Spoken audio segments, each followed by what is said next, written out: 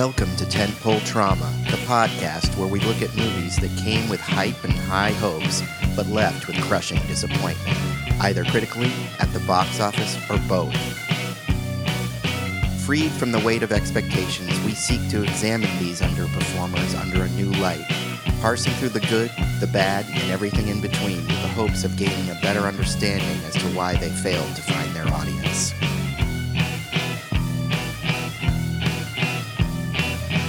Warning, there will be spoilers, so if you haven't seen the movie that we're discussing today, I suggest you stop the podcast and go watch it. Then when you come back and listen, you'll get more out of the discussion. On this episode, we discuss Master and Commander, the far side of the world.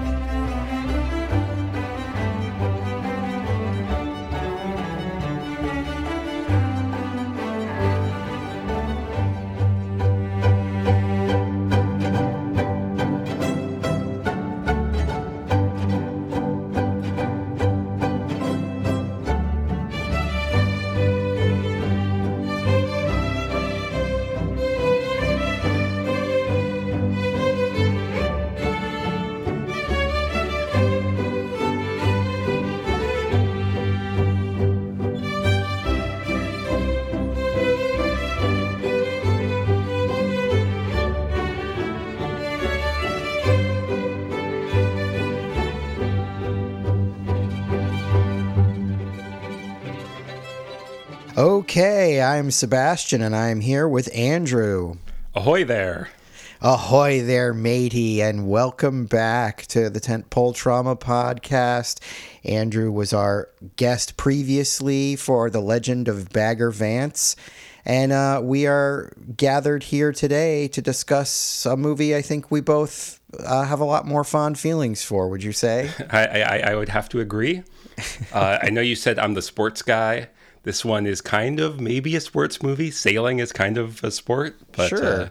I think that's an extreme stretch. But I mean, this is a great movie. I'm very excited to talk about it. I'd say there's definitely some displays of athleticism in the film, so, you know, it's not that big of a stretch. Anyways, we are here to discuss Master and Commander from 2003. Now, I remember when this movie came out, I did not see it in the theater. I was pretty much a Russell Crowe fan at this point. I had been following his career. I was excited when he broke big with a Gladiator, and this movie seemed poised to kind of build off the heat of that, put him in another historical epic, and I know they were hoping to launch a franchise starting with this movie. It is based on a series of novels by the author Patrick O'Brian, the Aubrey Maturin series, which is like a 20-book series, which I know neither you nor I had the chance to take a look at. Yeah, a bit too many books, about 19 too many for my reading time, but they seem to be good books, and I tried to check one out for my library, and they were all checked out, so people are reading them. They definitely have their fans for sure. I always get them a little mixed up with the Horatio Hornblower series, which is sort of similar. I have no idea if they're actually closely related in terms of time period, but I know they're both sort of nautical thriller series. They both prominently feature Horatio. That's true. They do both feature Horatio, which when I was watching this movie, I was like, is Horatio just a common sailor's name or is that like a title? But I couldn't find anything on the internet to confirm that. So who knows? All the knowledge of Horatios is long gone. Let me ask you this. You didn't see this in the theater, did you? I did not, unfortunately, which is too bad because I was probably about the same age as the midshipmen in the movie when this came out. But I had a teacher in I want to say middle school or high school who had a poster from this movie on their wall. So it was something I was familiar with and kind of knew it as this other movie that was out there I hadn't seen. And of course, I remember in the Oscars, and I guess this would have been 2004 when Return of the King was cleaning up the awards, and that's right. Master and Commander was nominated for a lot of them, but didn't win very many, unfortunately. It did take a 3 or so, which is, not bad considering. But I think, in a year that didn't have Return of the King in it, it probably would have fared a lot better. Now, let me ask you this. Are you familiar at all with the director of this film, Peter Weir? Not really. I know he was... He got a lot of acclaim for this movie, and it's a name I've heard before, but no, please fill me in on what I should know him from. Well, I'm actually quite a big fan of him, sort of like a low-key fan. Like, he's not one of those directors that, I get obsessive about or anything, but whenever he makes a movie, it tends to be kind of pretty good. I mean, he directed Witness and Dead Poets Society, The Year of Living Dangerously. I actually like his earlier work. He's an Australian director, and so, his earlier films are Australian films. He has a really haunting movie called Picnic at Hanging Rock that both Jennifer and I are big fans of. It's sort of slightly supernatural. It's based on a real event where a bunch of schoolgirls went off into the outback and disappeared, and nobody really knows why. I highly recommend that movie. But honestly, whenever he makes a movie, it tends to be pretty good. I mean, I'm sure there's some movies he's made that aren't so great, but I'm a fan. I like him, and this movie only cements my belief that he's an incredibly talented filmmaker. He is retired now, so he's no longer making movies, but I'm a fan of Peter Weir. Have you seen any of those movies that I've mentioned? Dead Poet Society for sure. Another one I remember from school. Yeah, I mean, you kind of went through the list there. Some really good, some good movies I'd heard of for sure. And this one here, Master and Commander, definitely an unappreciated gem from the past. Do you like historical epics in general? Yeah, and I'm especially into Age of Sail kind of stuff. Yeah. My first favorite movie was Muppet Treasure Island. Nice. Which is probably one of the best Treasure Island adaptations out there. That's right. All respect to Disney in the 50s, but I love Tim Curry, and of course, the Muppets being all these, the rogues gallery of sailors and pirates and all that. But later on, I got really into the show Black Sails, which is also a Treasure Island kind of spin-off prequel sort of thing. I've always meant to watch that because I'm right there with you. I love Age of Sails movies and media. I was telling you before we started, I just read The Terror, which is, sort of close to this in many ways, dealing with British naval officers. So yeah, and Jennifer and I like to joke that I consider myself a real man of the sea, even though I don't do any sort of sailing or anything related to boats really, but I really like maritime adventures and stuff.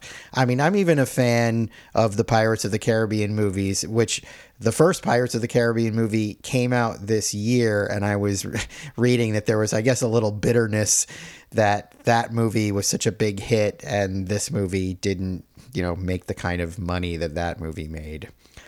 But, they're not really the same thing.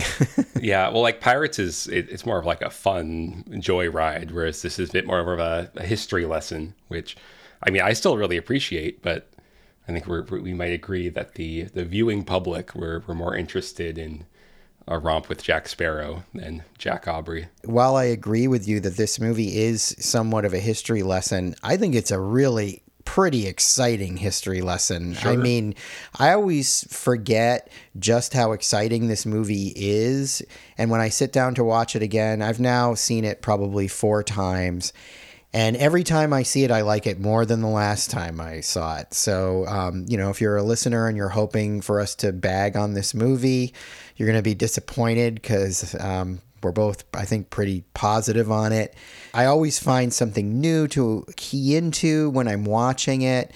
This time I do have the Blu-ray, and this time was the first time I got to watch it with the surround system that I invested in. And let me tell you, the sound of like the cannonballs and all of that, where even the storm that they're in is so great. And I was really, really impressed by the sound this time. And then I looked it up and they won the Oscar for sound. So Yeah.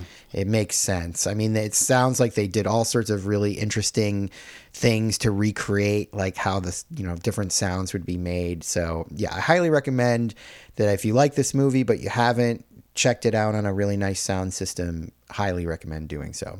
But why don't we get into sort of the opening of this movie, because I think it kind of starts off with a bang. We get this really cool scene where, we're introduced to the ship. What is the ship's name again?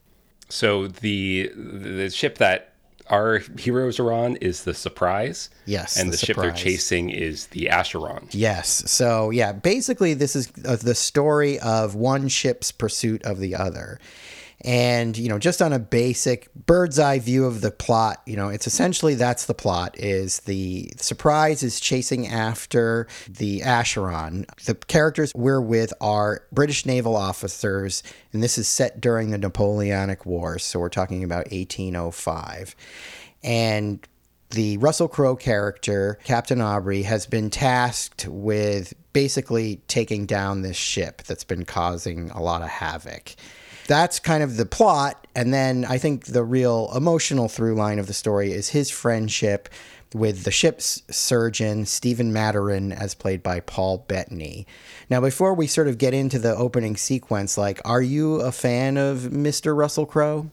Sure. I don't really have super strong feelings either way. I think he's great in this movie. Yeah. Yeah, I mean, it's kind of this tradition now of having Australians play these swashbuckling British Navy guys, and Errol Flynn and Mel Gibson in the Bounty.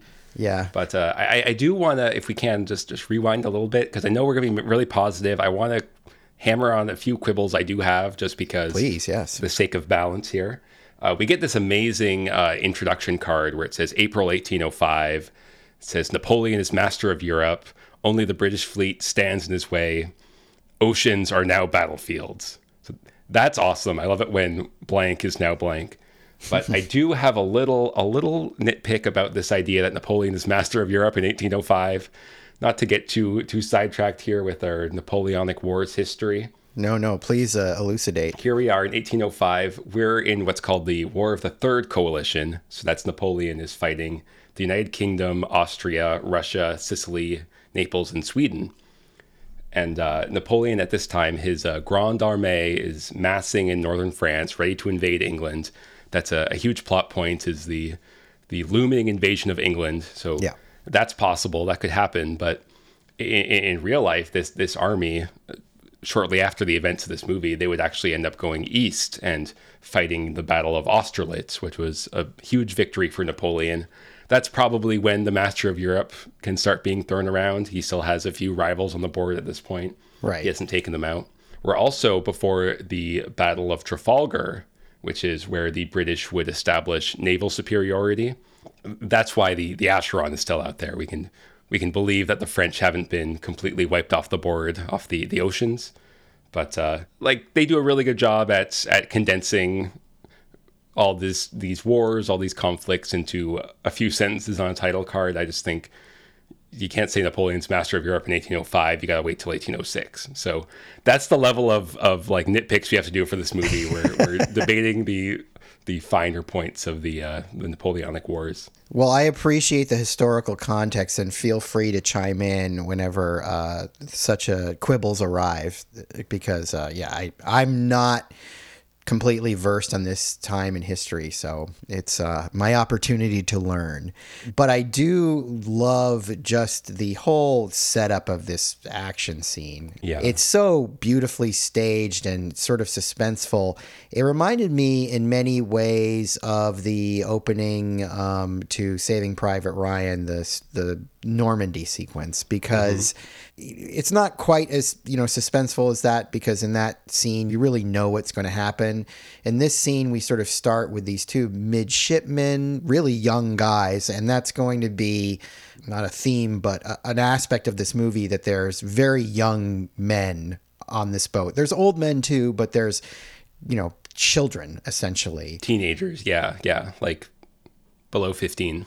One of our main characters looks like he might be 13 or 12 even. Yeah. So they're very, very young. And a lot of these guys are young. And, we get these two midshipmen, and I'm not going to know any of these actors' names. Unfortunately, a lot of them haven't gone on to big careers as far as I can tell. But they're very, very good in this movie. One of them thinks he sees something in the mist, and he reports it to his superiors. And this is when we're introduced to Russell Crowe as Jack Aubrey. And I really appreciate the sort of way he's introduced. And I think that just in terms of sort of setting up his character and getting you to like him right away, it does a really good job. We get the shot of him just kind of putting on his belt. It's not like a super heroic shot, but you immediately kind of respect this guy. He seems capable and cool. And he's Russell Crowe at the height of his charismatic powers, with like long blonde hair. And he goes up to the deck, and it's still really foggy and you can't really see, and he asks the two guys, like, are you sure? And they're like, yeah, we're pretty sure. And he's basically like, okay, good job boys, or whatever, and so you're like, okay, like he's not dressing them down. Throughout the movie, we're going to see his sort of interaction with a lot of these younger officers and midshipmen or sailors. He never treats them poorly. He always gives them respect. He always listens to what they have to say. And I think that's just a really good screenwriting trick to make you like him right away. For sure, yeah. I mean, that's one of the things I like most about this movie is just the good vibes on board. It reminds me of like being in the Boy Scouts, where it's just you and a bunch of other boys, and there's all these cool adults that are around. No one's cracking the whip at you. No one's yelling. I mean, I guess someone does get whipped, but yes, it's a bad choice of words for this movie. But it's a learning kind of environment, and especially when Maturin's they're looking at the iguanas and gulls and stuff like that. There are some really cool moments of these men all bonding, and these kind of they're put into these father figure roles, and Russell Crowe and Paul Bettany handle it really well. It makes you feel all warm and fuzzy inside. Yeah, not to use too many ship metaphors, but they really anchor the movie well.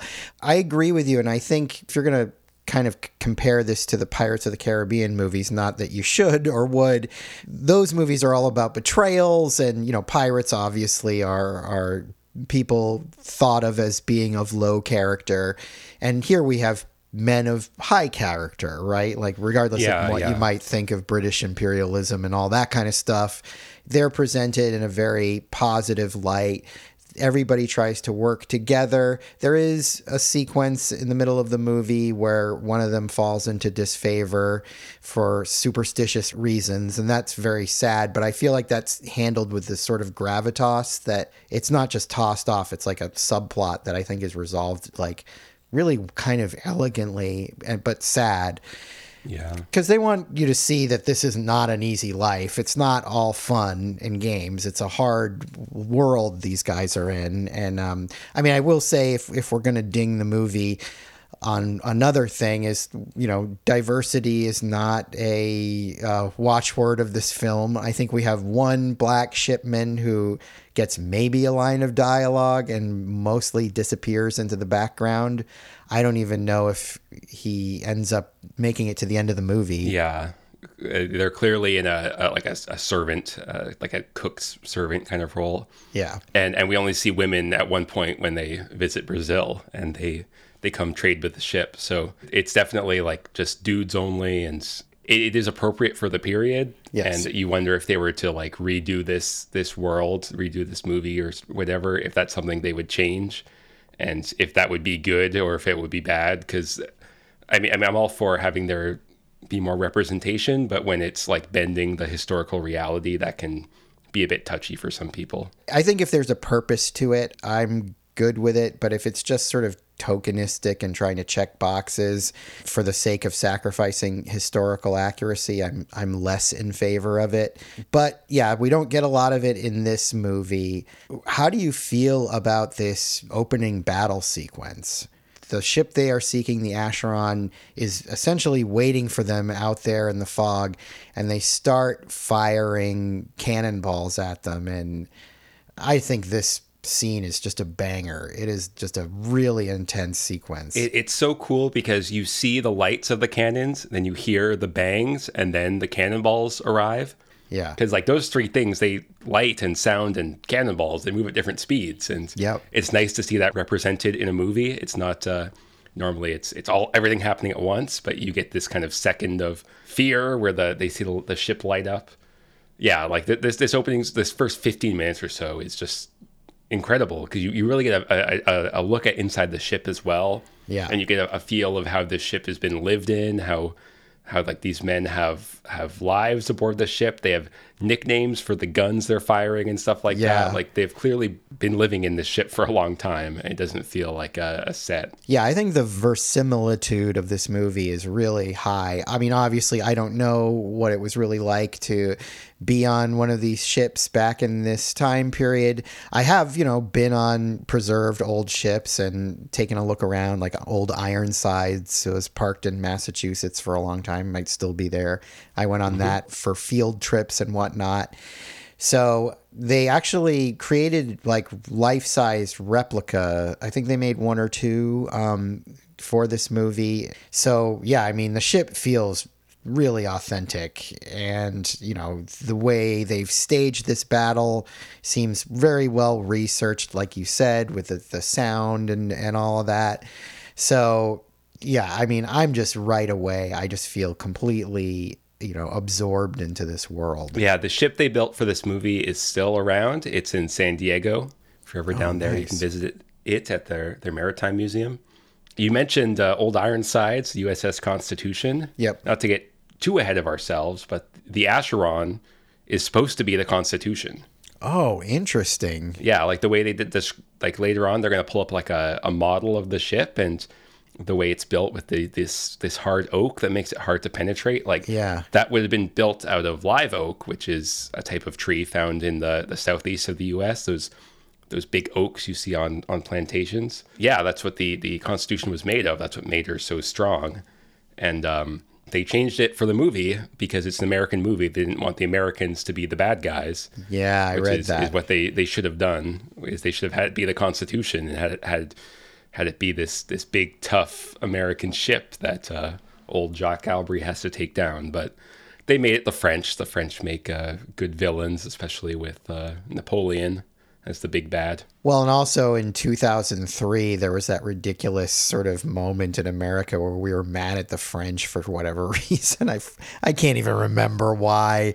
Or I guess you were mad at them. The Americans were mad at them for not wanting to fight in Iraq. Which that's right, yeah. They were right about. So yes. Joke's on us. We called French fries freedom fries as revenge. So I'm sure a lot of French people were really hurt by that.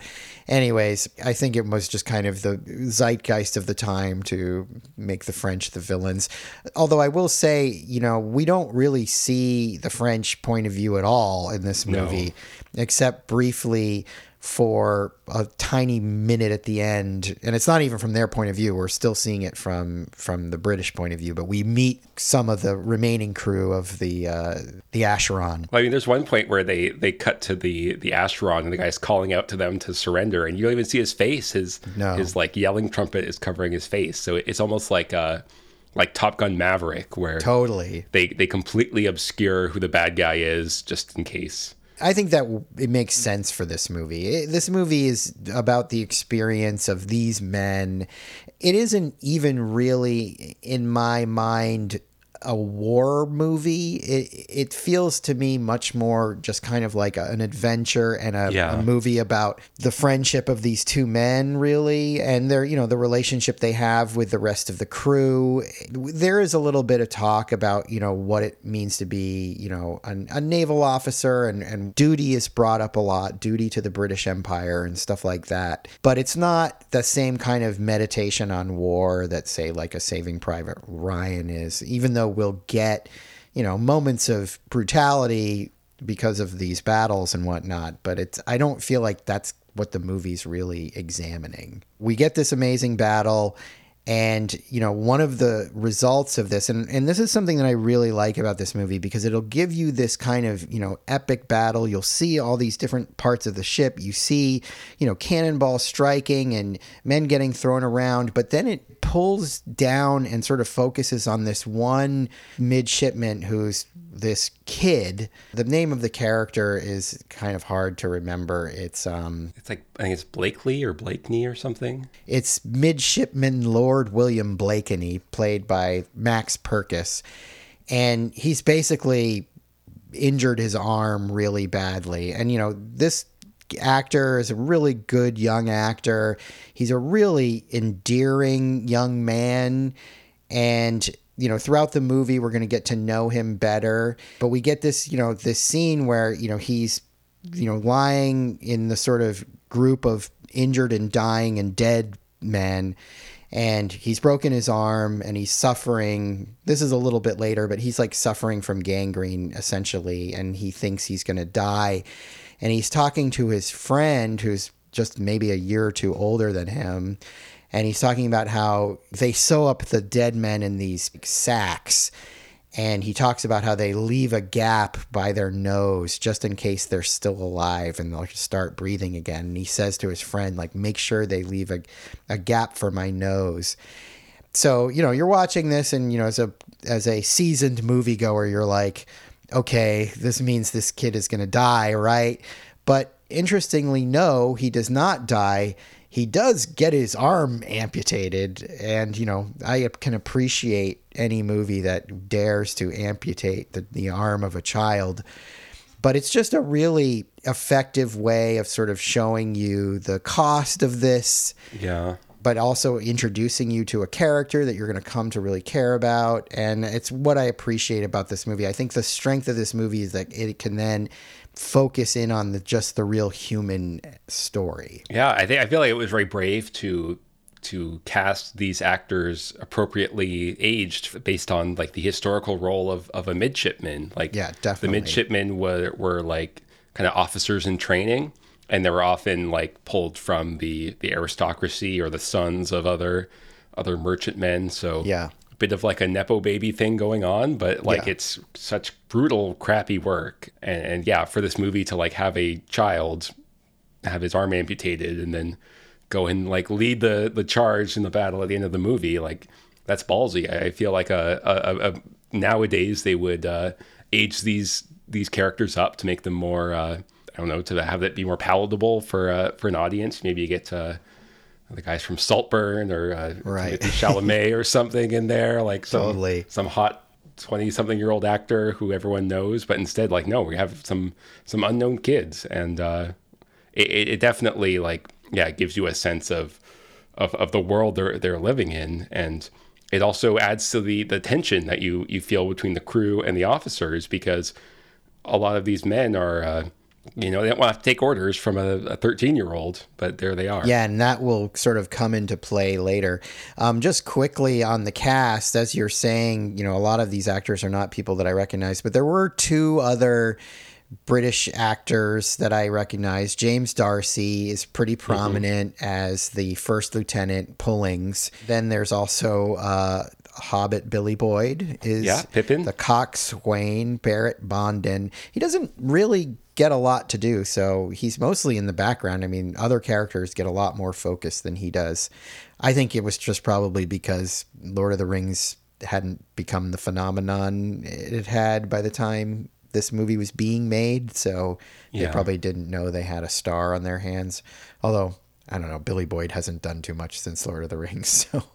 It was a short flight for him from New Zealand to the Galapagos for this movie. Yeah, I do appreciate the sort of setting of this movie. I love that the Galapagos are going to play such a big part of it. I mean, they're off the coast of South America, right? Way off the coast. They're basically in the middle of the ocean. I appreciate that it's kind of almost more of a tropical setting for the movie. But anyway, do you have anything to say about this kind of opening segment before we move on? No, I just think it's very wholesome, the positive kind of male bonding that we see.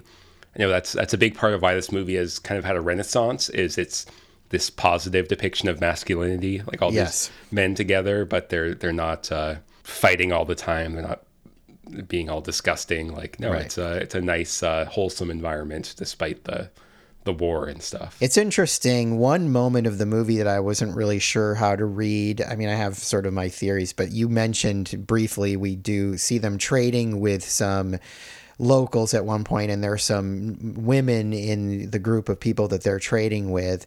And we just get this sort of shot of Aubrey kind of looking at one woman who's particularly pretty. And he doesn't say anything. He doesn't do anything about it. And it's just they sort of exchange looks, and you sort of sense there's just kind of a passing attraction there.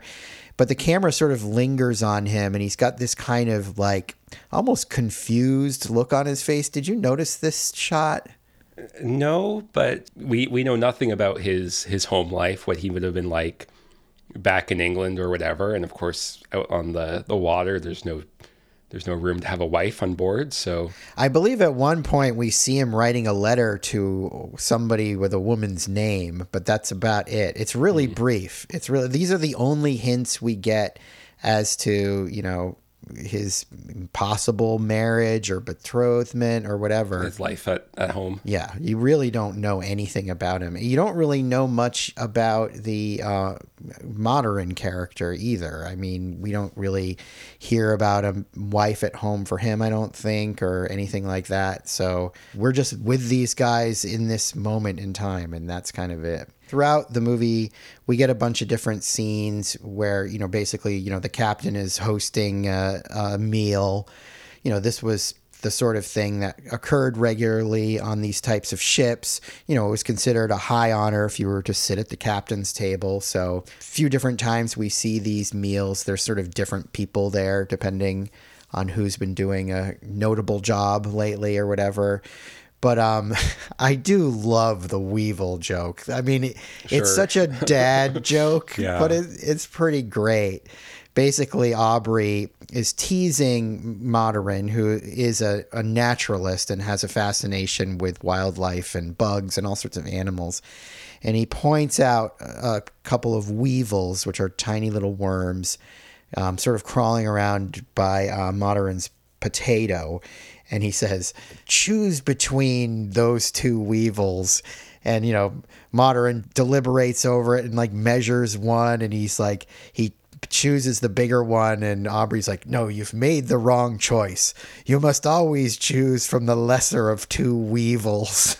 And that's supposed to be a big part of the books as well, or these puns that he likes to bring out. So maybe something you should check out if you like this part. I believe when I watched it with Jennifer, she thought that was hilarious. So she loves a good pun. I groan at most puns, but I don't know. I think that one's pretty friggin' hilarious. I mean, and the way they play it, like all the other men burst out laughing, and it's all just they're just giving Moderin a hard time and having fun and drinking. So, but it does come back later in the movie in a more poignant way. So I appreciated that they did that. How do you feel about this bromance between Russell Crowe and Paul Bettany? Oh, it's great. Like I mean, it's the heart of the movie, and like I said, it's this kind of positive masculinity. Like, he's a tough war guy, but he hangs out with his naturalist buddy, and he's kind of there to be his conscience, and he's there to speak up for the crew,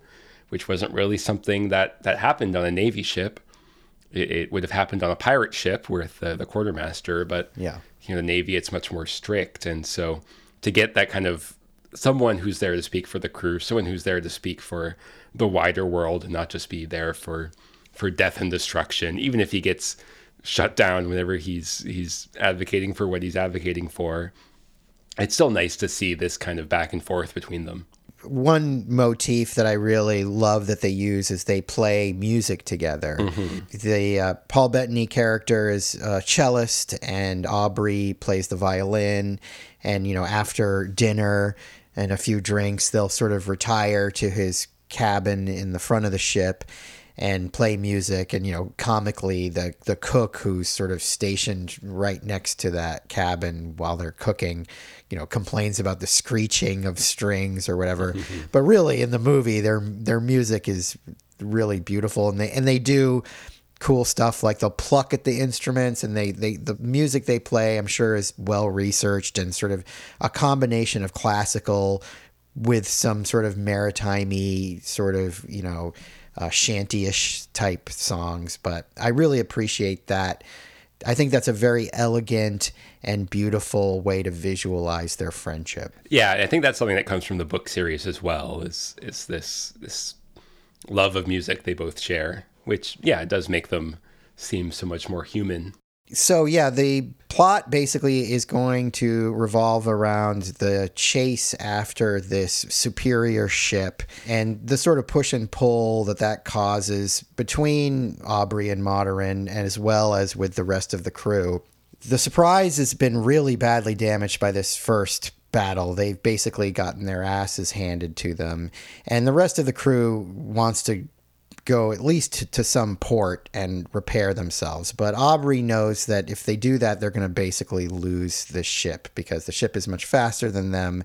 So he basically makes them repair the ship out in the water, which I'm sure is not an easy thing to do. But, he inspires such loyalty with the crew that they're willing to go along with it. They have another confrontation with the ship, and, they're really not in any position to fight back. So what they do is they evade them as long as they can until nightfall, and then they do this really clever trick, which I guess is taken from one of the books, but not this book, where they essentially make a raft with a sail on it and put a light on the raft that looks like the light that you see at the stern of the ship when it's moving away. And, one of these midshipmen gets sent out on it, and, it seems like this really dangerous mission. Yeah. He's basically got a rope tied around him that they're going to pull him off of this thing, once they've set it out into the water. And basically it acts as a decoy and draws the attention of the Acheron away from them. But they're like firing cannonballs at it and stuff. And this midshipman is pulled through the water. But I love when Aubrey pulls the midshipman back on the ship and he's like, admit it, that was fun, wasn't it? Yeah. Another one of these scenes that... this is inspired by a real historical figure, Thomas Cochrane, the Sea Wolf, as he was known. Oh, yes. Yeah, just like a military British naval badass who won all kinds of battles against the odds. And yeah, he invented this kind of trick of faking out the other ship by leaving a light on a raft and then having the ship follow the raft. And like it's one of those scenes where you really root for our guy Jack Aubrey, because he's able to escape these ways without having anyone get hurt. He's outfoxing the French. Yeah, and he's gonna pull one of those in the sort of climax of the movie. He basically figures out a way to disguise their ship as a whaling ship because the Acheron has been targeting whalers. So they basically make themselves bait for the Acheron, and they take off of their uniforms and sort of grubby themselves up and disguise themselves as whalers, and that gives them the advantage of surprise, to quote their own name.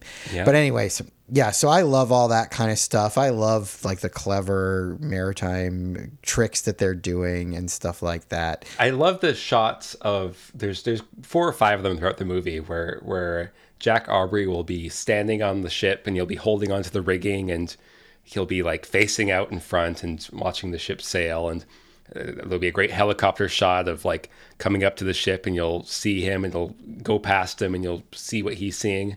There's like 3 or 4 of these shots and they're all very good and they all kind of establish the scene. And it's no wonder this movie won the Academy Award for Best Cinematography, because like here we are talking about 20 years later. I love that stuff too. I mean, it's great because clearly Russell Crowe went up into the top sails and stood there because it's really him. I mean, to Kevin Costner's credit, he also did a similar thing in Waterworld. There's helicopter shots of him standing high in the rigging of his ship and that. Although the rigging of his ship is not as high as the rigging of this ship. So Russell gets a little more props. Also, no one drinks their pee in this movie, which is I give it a mark for. Not that you know of, anyway. So let's talk a little bit about the Galapagos situation. Sure. They're following the Acheron, and we should say the Acheron is a privateer ship, meaning that it's not technically the French Navy. It's a heavy frigate ship for one, but like a privateer. They're like commissioned ships, basically. Yeah, pretty much. Like they have to give a portion of their treasure to the crown. Mm-hmm. But as long as they attack who the crown says to attack, they can attack whoever they want. So It's a pretty good deal for sailors back then, because if you were on a Navy ship, you just got your salary. But if you were on a privateer ship or a pirate ship, you could get a share of the loot, which was a lot more than the salary. So they're kind of like pirates that are sanctioned by governments in a way. Pretty much. It would be like if the government didn't have a navy and so it just had people with their boats be the navy. They're mercenaries in essence. Yeah. So yeah, they end up at the Galapagos. The ship surgeon, Maturin, is also a naturalist, as we said. And at this point in history, the Galapagos were virtually unexplored, right? I mean, I don't think anybody had spent any serious time there. Yeah, this might be another historical issue because they know enough about them to make a dessert of them. Yeah. At one point, and they make a dessert shaped like the Galapagos, and he names the different islands and rocks. Yes. But this is pre-Darwin, so they hadn't been like thoroughly explored, and yeah, like they do a lot of there's a lot of nature talk, which I love. I love the parts where they're basically doing a nature documentary from the boat and they're pointing out all the new species they're finding. I find it very affecting because we're in the heart of the story, but we're also in the heart of this friendship between these two men.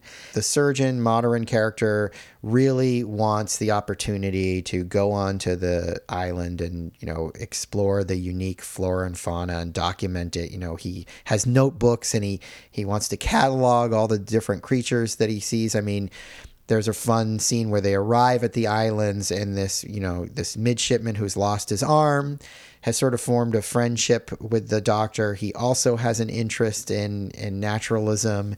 So they're both sort of looking through their telescopes and pointing out things. And the midshipman points out that there's these lizards that are actually swimming, which is highly unusual. Mm-hmm.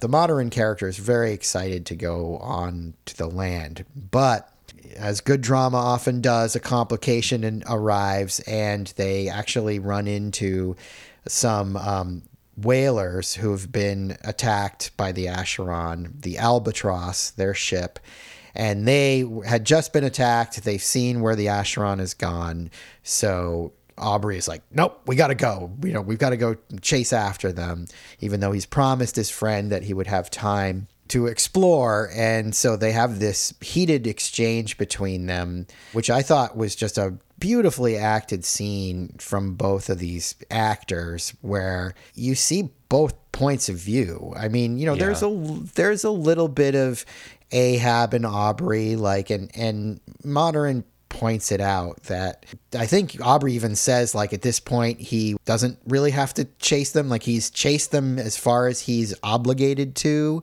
by the crown, but, you know, he can't let go of this, as, you know, every good ship captain must not let go of their quest, you know? So, you know, he wants to keep after the ship, even though they're hopelessly outgunned and all of that. And Moderin's like, you know, you're basically like, you know, you're kind of losing your shit over this, essentially. Yeah. But you definitely see both points, but I really just like the way that Aubrey handles it, because, you know, Moderin is being insubordinate. You know, I mean, this is probably the sort of thing that somebody could get clapped in irons for doing. I mean, you don't yell at the captain and tell him what he can and cannot do, but I just feel that the way they handle this very intense exchange is very elegant and feels like a real friendship. Yeah, and he's not afraid to, like, speak truth to power, I guess the saying is. Because, like, he talks about how the men aboard the Surprise, the ship they're on, a lot of them they're involuntarily there. They were pressed into service.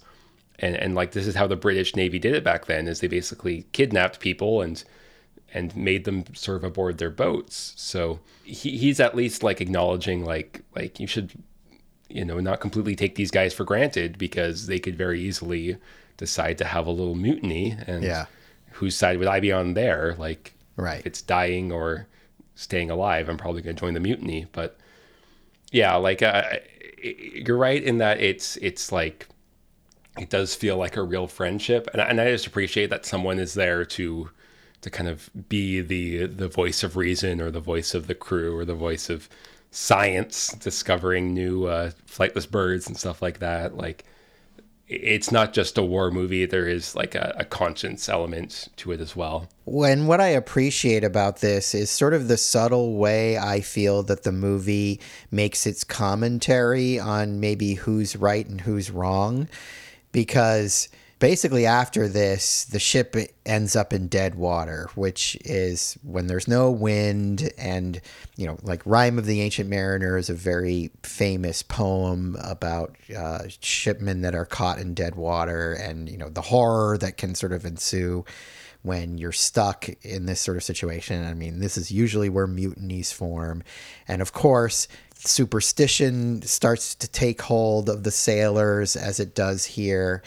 They basically decide that one of the midshipmen is bad luck, because, you know, there was a scene that we hadn't mentioned earlier where they were in a terrible storm, and one of their masts fell over, and one of the other midshipmen, who was popular in the crew, fell overboard. He was swimming towards the wreckage of the sail, which was still tethered to the ship, but that was dragging the ship over to capsize. So they basically had to cut the ropes, and this midshipman ends up drowning.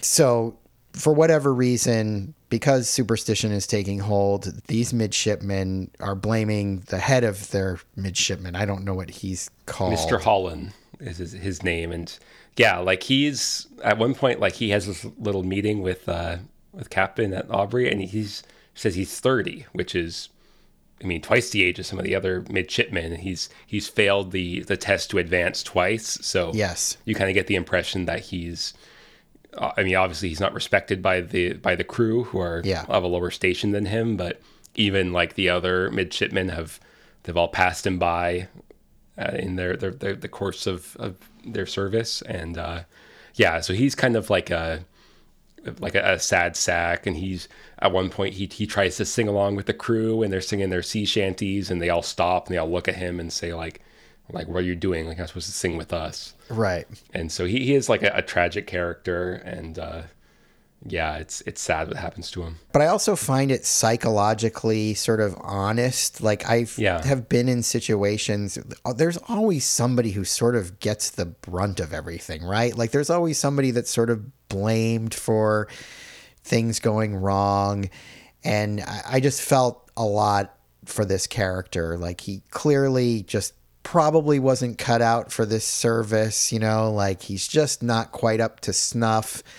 with this kind of life. And Aubrey even says, like, you're a decent enough sailor. You've just got to basically, get the men in line and be more assertive. But he's clearly just not cut out for that sort of thing, and they don't respect him. And so, yeah, he comes out onto the deck, and our one-armed midshipman is there, who is one of the only people that's nice to this guy. And this midshipman basically picks up a cannonball and throws himself overboard and sinks into the sea. And he's doing this not just because he's being bullied, but because he actually kind of believes he's a bad omen. He's the albatross and stuff, which I'm sure if you were in this situation and you were the one being singled out this way and bad things were happening, you'd probably feel that it was true, and it's heartbreaking, but I feel it's so psychologically honest. And then again, like I said, I feel like the movie sort of makes subtle commentary on this, where, they hold a service for him, and, during the service, Aubrey, without directly sort of dressing the men down, basically tells them that they should feel sorry about this. And then as soon as he says that, the wind starts up again, and it's like, maybe he really was bad luck. Yeah. The ship's wind, as it always does, it comes back at the most opportune time for the story. Yes. But it is sad. I see a little bit of myself in Mr. Hollum, where he just wants to be friends with everyone, and he's just in the wrong line of work. I think we've all been Mr. Hollum in some sort of social situation. I had a very bad summer at camp one year where I was basically Mr. Hollum. So we've all been there at some point in our lives, and yeah, it sucks. And I'll point out this actor was Stan Shunpike in Harry Potter 3. Oh, okay. I did not catch that. A nice crossover with a lot of Game of Thrones, a lot of Pippin from Lord of the Rings. If you like a series or show or whatever from this time period, there's probably someone from in the crew who is done double duty for another show. Yeah, I had to assume there were Game of Thrones alum in there, but I didn't immediately recognize any of them. The guy who is like the sales expert, he is Craster from Game of Thrones. Okay. Yeah. If you like British actors, this is a great place to go. Yep. So then what happens after this is there's an actual albatross sort of circling the ship, and one of the guys is trying to shoot it down, which if you've read the Coleridge poem, Rime of the Ancient Mariner, you don't shoot the friggin' albatross. Like, it's never a good idea to shoot at the albatross. But anyway, he tries to shoot at this albatross, and he ends up wounding the doctor, which, really sucks for them because he's the only one on the ship that basically knows how to perform surgeries. This part of the movie, I even, having seen it like 4 times, gets me in the feels. I get choked up when Aubrey turns the ship around and brings them back to the Galapagos, because the only other guy that has any sort of medical experience doesn't really know what to do, and it's really hard to conduct a surgery with the ship moving, so they need to go back to dry land. And so they take Paul Bettany back to the Galapagos, essentially losing their chase of the Acheron, like sacrificing the chase ostensibly. So they take him back to the Galapagos so that he can perform surgery on himself, which is quite a scene. And there is a humorous scene of the ship's cook who is being pressed into the doctor job. Oh, is it the cook? I just have to read over the doctor's books to look at some pictures. And that doesn't go over well. And then he's like having a drink to calm the nerves while the ship's rolling. And that's another thing is throughout the movie, the ship is constantly like pitching and rolling side to side. Yeah. And you usually don't notice it because it's just always happening. But there are a couple moments where it pitches and rolls a bit more than usual. And that's one of those moments when they're asking to go to dry land so you can do the surgery. Because it's like, I gotta do surgery, and he's slipping side to side. But they go back, and there's a really nice shot of Paul Bettany wakes up and he's being stretchered onto the land, and he sees his friend in his big captain's hat. Lots of great hats in this movie. If you're a fan of hats, pretty much everyone is always wearing a hat. I am a fan of hats, and I really wish that somebody would start wearing those like tri-cornery style hats. I mean, all the costuming and everything is really great. It all feels very authentic. There's nothing about this movie that feels inauthentic to me at all. Like, there's never a moment where I'm like, not quite buying that. Are there any moments like that for you? Well, I mentioned the thing with the USS Constitution. Yeah. How they're basically describing that boat, but they're talking about like a fictional French boat.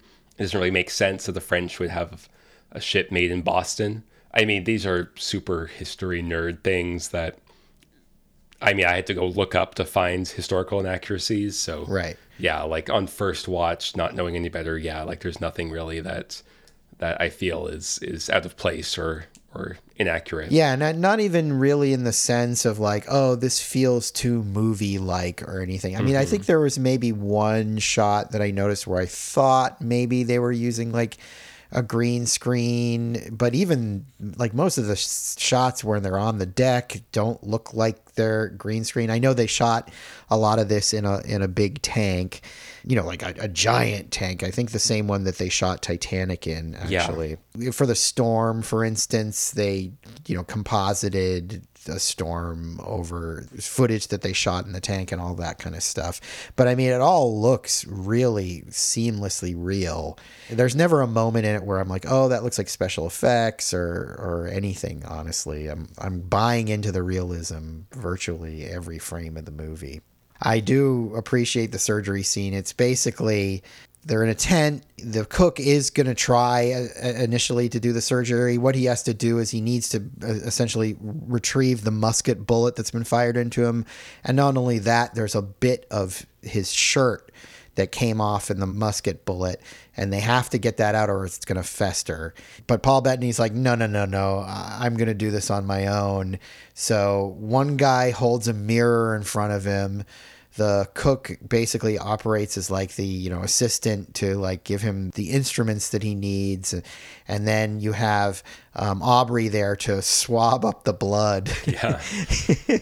kind of grisly as a surgery scene should be. Not gratuitously, though. I would say there's nothing in this movie that is gratuitously gory. Right. Like it's PG-13. Is it? Movie? I don't know. But I do feel there are quite a few scenes that could be a lot more grisly that aren't, like the amputation scene. I think it kind of more shows his face and like the stick he has to bite onto, and he pulls the stick out and there's a big old tooth mark in there because that really hurt.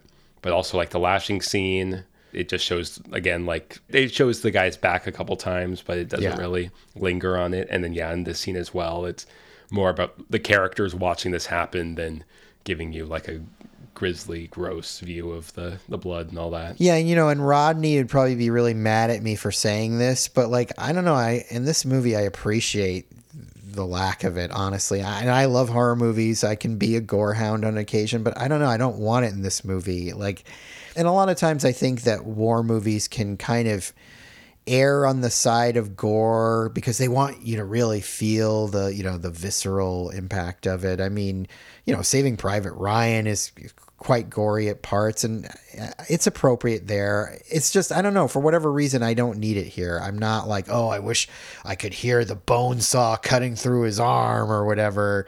I feel it pulls back just enough, and I'm fine with what we see. I mean, we do get to see the wound in the mirror reflection when he's trying to fish out the musket bullet and all that. So Rodney, the gorehound, probably would be unhappy with what he's getting, but I'm not. Yeah, I think they made a good call, especially when there's like children involved. Yeah. Yeah, I would point you to Black Sails if you want more of the kind of pirate era gritty stuff that has a bit more of the gore. Paul Bettany is on the mend, and his young friend has been cataloging some of the wildlife on the island for him. Earlier in the movie, after Paul Bettany's character was denied going to the island, there's a nice scene between them where this young midshipman he presents him with a beetle that came on board, and he's like, see, if you had gone on the island, you wouldn't have seen this beetle, and it's a special, beetle that's never been cataloged before.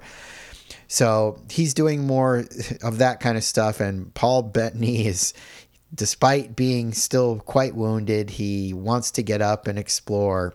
And so he, this young midshipman with one arm, and this sort of bigger guy who sort of serves as like muscle, essentially. I'm not quite sure what his role is. Yeah, like at some point, this character almost seems like maybe they're intellectually disabled or something, and they're just like along to like carry the bags. But I like that they bring this character on too. He's never given any sort of backstory, so we don't really know what his deal is, but he's there. And so, yeah, they go on this crazy hike across the island, and, the midshipman's like, we should go back now, after they've gone to several places and seen, they're collecting like lizards into little wooden cages and all sorts of wildlife samples.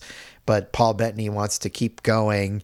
And in a great dramatic turn, at one point he chases this bird up to the top of a hill, and he gets to the top of the hill and he looks down, and the Acheron is actually in the bay below on the other side of the island. It's just like a perfect sort of dramatic, moment of like, well, I got what I wanted. I can't now, in good faith, not get back and tell my friend that we found what he's been after. And so, they have to go back to the ship, and they have to give up the wildlife samples because Paul Bettany's still wounded and he can't really keep up, so he has to be carried. So he sacrifices, the few things that he's gathered. But he also opens the cages so they can all get out. They can all be immediately picked off by predators. But, yeah. Don't think about that. Yeah, no, I like this part too. It is nice that he lets the animals go. And I think there's a really kind of funny scene, a couple shots of them trying to pick up the lizards, and the lizards are like running away, and they're like, oh, just go reach and pick them up. He has a big net. Yeah, the lighthearted moments in this movie are also, I think, really good. Like, it never veers into anything too silly, but there's definitely humor in there. And, the Aubrey character is pretty jovial a guy in general, and there's a lot of laughing and good humor to be had in the movie. Yeah, so now we're basically in our final confrontation. They set out after the Acheron, and this is where they do the whole thing that I was talking about, where they disguise themselves as whalers to get the sneak attack. How did you feel about this whole setup? It's great. I like to see another clever trick from Jack Aubrey, and he ties it to the nature. Yeah, I love stuff. that. He says like we're gonna camouflage ourselves. He doesn't say camouflage, but he talks about how like we're gonna make them look like something we're not and lure them in close. It's a great movie moment because the one specimen that Monnerin has been able to get back on the ship. Right. The stick bug. The stick bug. Aubrey walks in and sort of is like, I'm sorry that you didn't get to get your animals. And, and Monterin's like, well, we did get one. And he shows him this stick, and Aubrey's like, it's a stick. And he's like, no, look closely. And he sees that it's a bug that's disguised himself on the stick. And then it's a eureka moment of like, ooh, I have an idea now what we're going to do. It's very movie writing, but it's good. And I mean, he even says like, oh, it looks like naturalism's has something to teach naval warfare or whatever. There's some sort of line where he basically puts a fine point on it. Yeah, we get some really good scenes of them like preparing to be whalers, and they're discarding their old costumes. And at one point he says like, no sirs, no bells, no whatever, and they all go, yes sir. And so it gives them a look like, come on guys, like, yeah, it's gonna take us a while to get these new rules. But like you love to see them being clever, not just because they don't have the advantage of guns or men, so they have to use their brains to overcome the size discrepancy.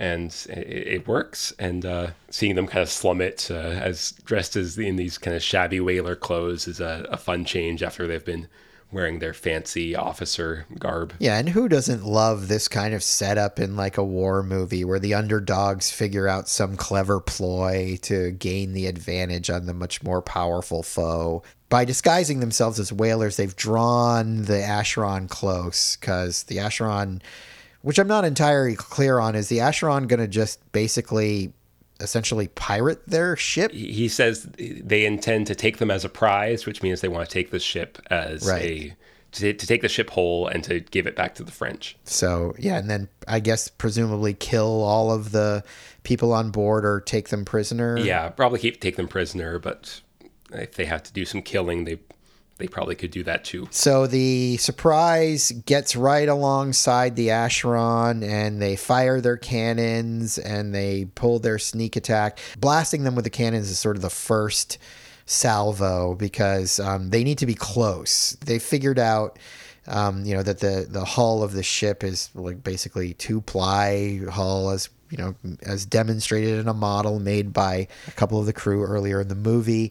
So yeah, that allows them to actually, cause damage to the Acheron.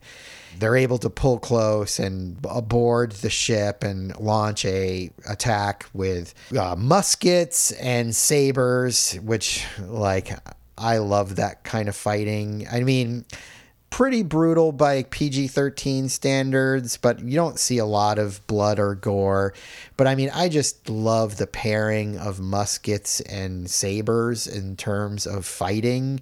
Like, I think that's a really underutilized sort of melee style, because you only get one shot with the muskets, right? So you're basically coming two-fisted, right? You've got your saber in one hand, your musket pistol or whatever in the other. You can shoot it like one person, and then you've got to go in swinging. Obviously not very efficient by today's standards, but I like the fact that you've got to kind of be the master of two different sort of weapons at once. And you have to really like pick your shot, so to speak, because you only have one. And there's like one point where we see a character who's kind of hiding, and then they finally come out and they shoot someone and they kill a guy, but they had been waiting to like get that right shot in perfectly, because you shoot your musket, it takes a minute to reload it, and you don't want to have to be doing the hand-to-hand stuff. So I'm glad I'm not alive in this time period. Oh, yeah. It looks real brutal, but to watch it, it is very exciting, because it does feel like everyone's kind of on the same level. Nobody has like a big gun who is just mowing everyone down. Like it's much more bravery, and like you have to be able to fight for yourself. And again, this is more of the stuff I like from Black Sails, or these kind of pirate battles where they're aboard the enemy ship and they're going toe to toe. One thing that always occurs to me when we have these sort of like close-up battles, whether they're sort of medieval battles or ship battles, how do you know who to kill? Like, I mean, like, like there's fog and shit, smoke going everywhere. And like,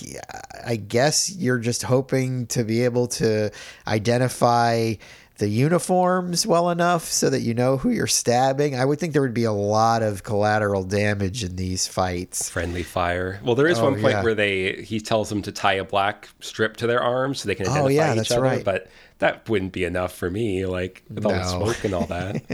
I forgot about that. Yeah, that's enough to satisfy me in the context of the movie. But just putting myself in that situation, I'd be like, I would definitely shoot one of my own crewmates for sure, or stab them. At a certain point, it gets really into close quarters because they go below deck, and we sort of follow Aubrey for like a long time, just kind of plowing through people in one of the lower decks, and it's tight quarters, and it's pretty intense. Yeah, I'm a little confused by this, because it seems like they like shoot their way through into the lower decks, and then it's Maturin, it's Aubrey, it's the cook, it's the midshipman with one arm. It's kind of like your backup crew of guys who go in to storm the boat this way, because most of the guys go up top. So yeah, it's definitely very chaotic. I still didn't fully process this fighting scene. It's not like battle fatigue, because it does kind of handle itself very quickly, and it's all practical, so it's not like I'm overwhelmed by like a million CGI ships flying around. It's just, there's quite a bit. The scene goes on for for a while. Yeah, if I was going to maybe level a half-hearted criticism, I'd say that maybe this could be done a little bit better so that you kind of had a better understanding of what's going on. It's always sort of a, push and pull sort of situation with like these types of battle scenes, because on one hand, you want to create the, geography and have a good understanding of everything. But on the other hand, you want it to feel chaotic, because that's what these things presumably were really like. So, it's a trade-off. It's like you try to keep it not too chaotic that you can't follow it, but you also don't want it to be too slick and choreographed. So I think they do a fine enough job. I think it's perfectly decent and an exciting conclusion. But, Steven Spielberg, I bet, could do it better. The end result of this is that they win the fight. Many people on their side die. We get quite a few casualties. A couple of major characters get killed. One guy who's been pretty prominent gets shot in the head, and the friend of the one-armed midshipman, the older friend, dies very sadly. But Aubrey, he gets, all the way into the stern, I believe, and he finds a group of men huddling over like a surgery table, and there's a dead man on the table, and the surgeon claims to be the surgeon. It's like, this was the captain. We surrender, and he wanted me to give you this, and he gives him the captain's sword. So, Aubrey believes that the battle's over, they've won, and they've killed the captain. I like the jump scare that happens when Russell Crowe is in the French captain's cabin. He's like looking through all the supplies, and a sailor jumps out of hiding and tries to stab him, but it's just a little too short. I feel like he kind of gets him with like the tip of the blade, but it's not enough to really do any sort of damage. And of course, among all the debris, there's a French horn. So great joke there, Peter. But there's a bit of a long kind of denouement. Like it's about like 10 minutes or so. You kind of think it would end right at the end of this battle, but I do feel like it ties up the story very, very well. Because it's going on this long, that there must be some sort of twist, for lack of a better word. I wouldn't really say it's a twist. It's more of just kind of like a last little aha. They give the Acheron over to the James Darcy character, Pullings. They give it over to him. They promote him to captain, so he's going to get his own ship, and they order him to sail it back to England. Is that what they're doing? Or they sail it to Chile, Valparaiso. Yeah. So we're just sort of wrapping it up here with the characters. We get this sort of last scene with Aubrey and Moderin, where they're getting ready to play music together. Aubrey's explaining to him what happened, and Moderin's like, the French surgeon died months ago. So obviously Aubrey realizes that the man that he thought was the surgeon that surrendered to him was actually the ship's captain. So they can't really, in good conscience, let the Acheron sail off without their accompaniment, because he had told Paul Bettany that they would go back to the Galapagos so he could get his samples back. But now he's going to break that promise again, because he can't let the Acheron go with their captain still aboard, even though, I don't know what the captain's going to really do. Is he going to lead a revolution on the ship or something? Yeah, he's going to lead a mutiny. There were all the rest of the crew were still there. But at this point, Paul Bettany, he's disappointed, but he's more understanding of the situation. And there's a nice just little moment between them where it's sort of like, well, yep, we can't ignore duty or whatever. And then they just start playing a song together. And we get the sense that we will experience more adventures with these two gentlemen. Yeah, it's a flightless bird, so it'll always be on the Galapagos. That's right. Yeah, he wants the bird, and Aubrey points out, well, you said it was flightless, right? So it's not going anywhere. It's a nice little scene that sets up the promise of a franchise that I would gladly have enjoyed had they made enough money to justify it. It sets us up for more adventures. I like to imagine Master and Commander 2 starts with them. They're tracking the Acheron down. They get it back under control.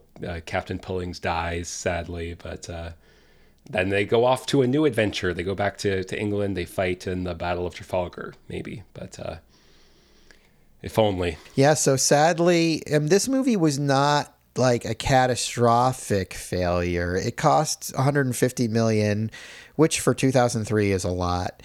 And it ended up clearing 211 worldwide, but that's not a success. I mean, in the press, they kind of played it up that it wasn't that big of a financial failure, but it kind of is. I mean, with marketing, conventional wisdom is you need to double your budget plus a third to be in the clear, because of, marketing, and because of, you don't make as much money in foreign territories and all that kind of thing. So this movie did not really make its money back, and obviously they didn't continue to make more, so it was not seen as financially viable. Let me ask you this, Andrew. Why do you think that was the case? Why do you think that it did not spawn a franchise? Well, we talked about Pirates of the Caribbean coming out in a similar time frame, and that being a much more fun, old-timey boat movie. Yeah. So maybe people watched that, enjoyed it, and then kind of saw that this was a bit more highbrow and weren't into it. I mean, that's like my only real thinking, is that like, because this presents itself as a bit more of like a thinking person's movie, there's nature is involved, and we're not just going to war, we're kind of having this ethical debate of like war or the pursuit of science, and that's actually entertained in this movie, whereas it would be something that would be totally not considered. Yeah, I don't know. I wish this movie had done better, but you can talk about the historical bits maybe not being as accurate as they should, but that's not driving anyone away. That's only for super nerds who know about this stuff. Yeah, well, I don't know. What do you think? I think that for the time that it was released, I think you're landing upon something in the Pirates of the Caribbean comparison, just in the sense that, there probably wasn't a whole lot of room in the public zeitgeist for sailing adventure movies, and that one just had the more popcorn enjoyability and a supernatural element and sort of fantastical element. But honestly, what I think it is that, this movie was being sold on like Russell Crowe in a historical epic, right? And, the movie that would draw the closest comparison to it at this time would have been Gladiator. And Gladiator sold a very specific type of experience, right? It's like Russell Crowe, tough guy. He's, going to kill a bunch of people. It's going to be violent. It's going to maybe have a revenge element to it. And I just think that this movie probably confused people by not being the sort of violent, macho type of movie that they were hoping it was going to be, or expecting it might be following Gladiator. I mean, I know that I found this movie to be a surprise. I found it to be a pleasant surprise, not to, again, touch upon the name of the ship. I loved it because I was like, I was expecting Gladiator on the waves, and I got a much more thoughtful and interesting, movie, and a much different type of a character from Russell Crowe. I mean, I was impressed by it. I was like, this is much more layered and nuanced than I was expecting. But I think that, Joe Lunchpail probably, was like, I don't know. I mean, it's not Gladiator. I don't know if I want to watch this. And I mean, to Russell Crowe's credit as an actor, I think that he really was not interested in perpetuating whatever sort of like stereotype was going to evolve out of him as Gladiator. I mean, when Gladiator hit, it just completely changed the whole like trajectory of his career. I mean, he was almost a character actor, and then suddenly he was this like Mel Gibson level leading man. And I think he just, to his credit, was never interested in that. I think he's like, no, I'm going to play parts that interest me. And I'm sure that, from a marketing standpoint, when this movie got made, and this movie was a passion project, it was not, it was like the head of Fox or whatever. I think it was Tom Rothman, who he's a man of questionable taste in many ways. Like, he's done some terrible things for cinema. However, this was one of those things that it was a noble cause, and he was a big fan of these books and everything, and he was the one that sort of shepherded this into being. I just think that it was not what people were expecting, or not what the marketing was presenting it as being. And actually, when I was looking at the reviews, I was sort of shocked that there's some bad reviews of this movie, which I can't wrap my head around. But, like the San Francisco Chronicle didn't really like it. And, a lot of big publications were sort of lukewarm on it, which I found sort of shocking. And the cinema score was like a B, which is low. That's the audience recommendation for other audiences? Yes. Cinema score is ticket-paying audience ratings, and like you have to have seen the movie to offer a rating. It's like they're polls that are taken right outside the movie theaters, and like a B is actually considered to be kind of a poor score, even though, as an academic grade, it would be considered to be decent. It's not in a cinema score grade. So that tells me that people were probably leaving the theater disappointed for whatever reason. I don't understand why, but I think it was just a matter of not getting what they thought they were going to get. And I think the word of mouth probably wasn't as good as it should have been as a result. And so, it just didn't really make the kind of money it needed to make. Looking at this from like 2024 vision, the one thing I do kind of don't like about it is that it's very much about like how great the British Empire was, and these guys are our heroes. And that's something that like pirate media has like turned on its head, is the idea that the pirates are the bad guys, when like how I described, like pirates are kind of actually the good guys in some ways, because the crew has a say in what they're going to do, and all of the gold and plunder is stolen from indigenous people anyway. And so like who is doing worse, the people stealing the treasure or the people who are like brutally exploiting the indigenous population of the Americas to get that treasure? Like, there's not really a good answer. The Pirates of the Caribbean movies, aren't the British usually? They're the bad guys. In Black Sails, the British are the bad guys. And I think that's kind of like how history has kind of come to, or how we come to view it, history now, especially post 2020. And a lot of people around the world, they're going to see a movie where the British are being heroized and be like, that's not for me. Well, and to that point, I don't think there would really be much of a future for this book series to be like readapted or anything. I mean, not even forget about, making a sequel to this with Paul Bettany and Russell Crowe. I don't even think it would be probably a wise idea to do like a Netflix Master and Commander TV show, streaming show, because of exactly what you're saying. It's just not a popular idea in our culture right now that there was any upside to British colonialism or exceptionalism.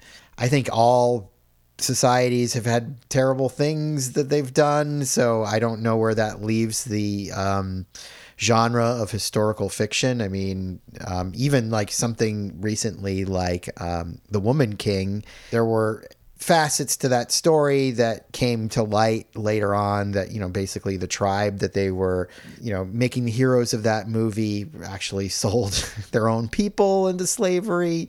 History is ugly, pretty much, no matter how you look at it. So I think it's tough at this point, certainly to launch, I think, a historical fiction series. You have to do it the Black Sails way, by making the pirates the heroes, because you can't really side with I don't know who you side with. Like, you could maybe side with like Paul Bettany, the naturalist, and like his pursuit of new critters, but I mean, even then, like why is he there? Because he's on a warship. Why is the warship there? So I don't know. I hope that there are more historical shows being made, just because I enjoy them. But I also think that it's difficult to do it in a way that's not like very like upsetting for lots of people, I guess. I know Russell Crowe at one point, I think back in like 2010. So we're already 14 years away from this, but he encouraged people to, write to Fox and try to get them to make a sequel and stuff like that. He was very fond of the movie and was willing to come back and stuff. So. I saw that like there was talk of a prequel being started in like 2021, but nothing since then. So I don't know if that's dead in the water, but this movie had a resurgence in the pandemic of guys like me having nothing to watch at home and remembering this movie and seeing it on Disney Plus or whatever and checking it out and enjoying it. So maybe there will be another renaissance for this kind of thing later. I don't know. Do you remember in 2021 when there was a viral tweet about Master and Commander? No. So some Twitter jokester tweeted about how like, oh, this movie, I watch it to fall asleep. And Russell Crowe tweeted back at them because this person mentioned Russell Crowe in their tweet. And I just want to share Russell Crowe's tweet here. He says, "That's the problem with kids these days. No focus. Peter Weir's film is brilliant.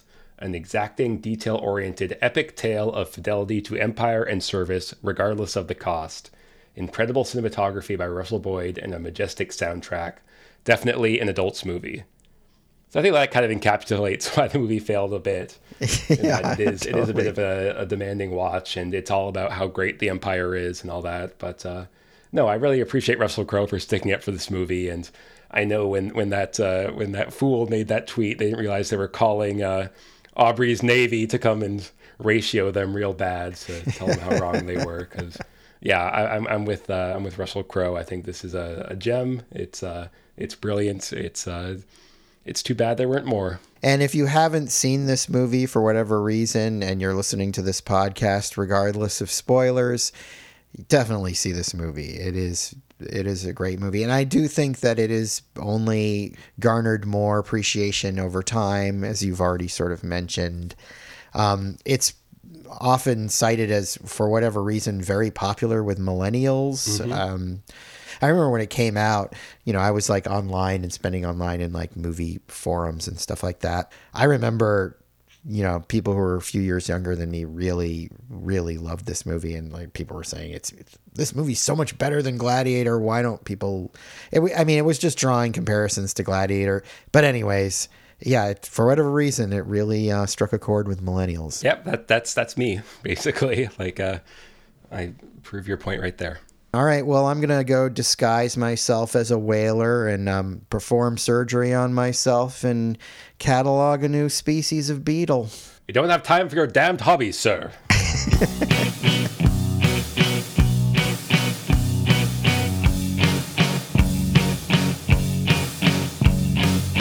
That about does it today for Tentpole Trauma. If you like what you heard, check out our social media presence on Instagram, Facebook, and Twitter. Just look for Tentpole Trauma. That was easy, wasn't it? If you like us, hit subscribe and leave us a sterling review on iTunes, if you dare. If you really like us, head over to patreon.com and get involved in one of our fabulous tiers. You'll be glad you did. Want to communicate with Tentpole Trauma? Send an email to tentpoletrauma@gmail.com. We'd love to hear from you. And who knows, one day you may even get your email read on one of our shows. Well, thanks for listening, and we'll see you real soon.